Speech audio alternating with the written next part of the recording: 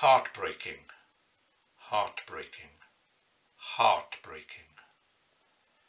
In the last month that phrase has been heard over and over again on the streets of Pen y Graig, up and down the valley, amongst the rugby community much further afield, and in hundreds and hundreds of tributes on social media. It was a month ago that the heartbreaking news came of the sudden death at the age of just 17 of Logan Luca, the much-loved captain of Pen y Graig youth team. I didn't know Logan personally or his family, but I saw how, within hours, the community had come together to honour the life of the young player who, it was said, lived to play rugby and make people happy. Overnight, the gates at the club ground at Graig Park were covered in jerseys and scarves, flowers and banners, all in memory of Logan Luca. Logan was such a special person, his family said. He was the best son and brother, and we loved him so much. He was a true gentleman who tried to make everyone smile.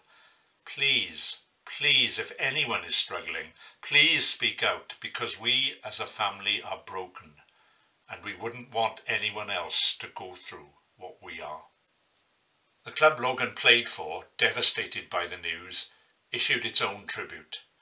He was fearless on the field, would run at anything in his way, and would always get back up ready to go again at any stage of the game. Pen y Graig RFC will not be the same without him. The tributes being laid at the gates of the club only go to show the esteem in which he was held, and the messages of condolence, the cards, the flowers, kept coming, as did the donations in Logan's memory and to support his family in their loss, with a special fund, #4Luca, set up to receive them. Pen y Graig was Logan's club, but the shock of the tragedy was felt deeply, far and wide. As the club itself said, rugby has local rivalries, but creates the biggest family bonds anyone can ever hope for. Icons of the game, Alun Wyn Jones, Shane Williams, Logan's own hero, Jonathan Davies, sent moving video messages. And time and again, the burden of those messages was the same. Check in on each other. You don't know how much it means to know that people care. Check in on people. Be kind and never be afraid to talk. Eventually, 2 weeks later, Logan's team, Pen y Graig Youth, came bravely together for their first match since his death. From their changing room before the game, they posted a video, perhaps the most moving tribute of all. The whole team, young boys, young men, standing, kitted out and ready to play, arms around each other's shoulders. 2 of them cradling a club photo of Logan, their captain, in his Pen y Graig shirt. All of them singing their hearts out with the team song, Stand By Me. Yes, they stood together, and they won the game too, something I'm sure Logan would have loved. On the Saturday before Logan's funeral, the club organised a walk in his memory, a walk the whole length of the Rhondda, from Pen y Graig to Pen Pich, where they laid a flag for Logan and took a moment to reflect before making their way back down the valley and home. For those who took part, every step, I'm sure, was bittersweet. Every footfall, a painful reminder of loss, but a reminder too of the delight that Logan took in the game he loved. Rugby is a sport now played enthusiastically and skillfully by both sexes, and that's wonderful and just as it should be. Back in my day, it was seen as a man's domain. The Pen y Graig matches I watched as a teenager were occasionally lit up by moments of backplay, as brilliant as the Graig Park floodlights. Moments that revealed the beauty of the game rather than the brute force involved. The high-speed ballet of the sidestep, the long arc of a torpedo kick that sent the ball spinning half the length of the pitch to touch. The steam that rose like incense from the 2 scrummaging packs on a freezing winter's night. But it was the strength and power of those rutting forwards that usually prevailed. Rugby was a macho game. Showing any form of weakness was frowned on, or worse, mocked.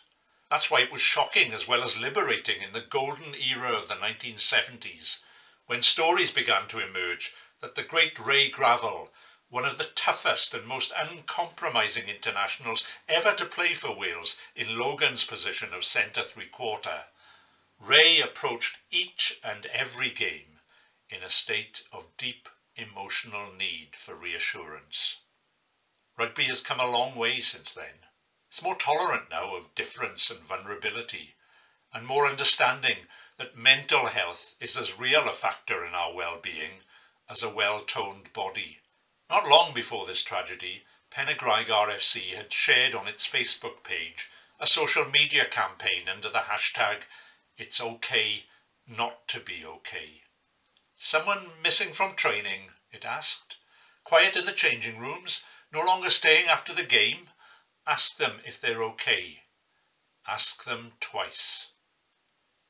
The response to Logan's death, stressing the need to stand together, to check in with each other, to be kind, to seek counsel and advice, shows a kind of emotional maturity that will be a massive source of strength for his teammates as they continue to try to come to terms with their loss.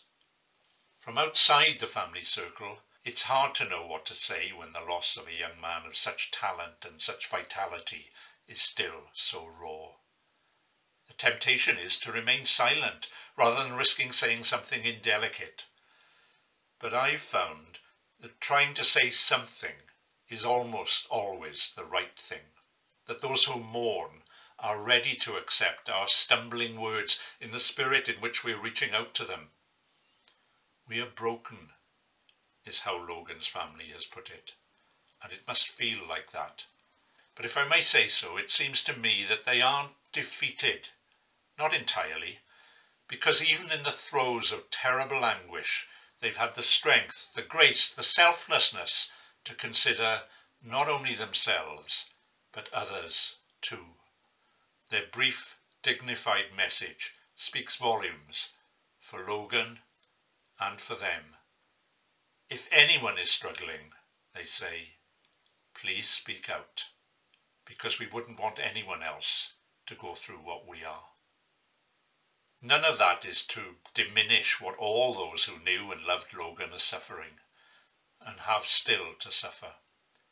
Grief is a strange and mysterious thing. Back in the 1980s, I made a BBC documentary in Hungerford, the Berkshire market town, which had suffered Britain's first mass shooting of modern times.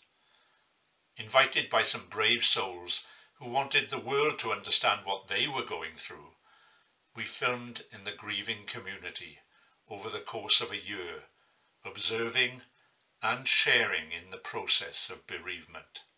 I'll never forget the final interview we did with a woman whose partner had been murdered, leaving her with a baby just weeks old.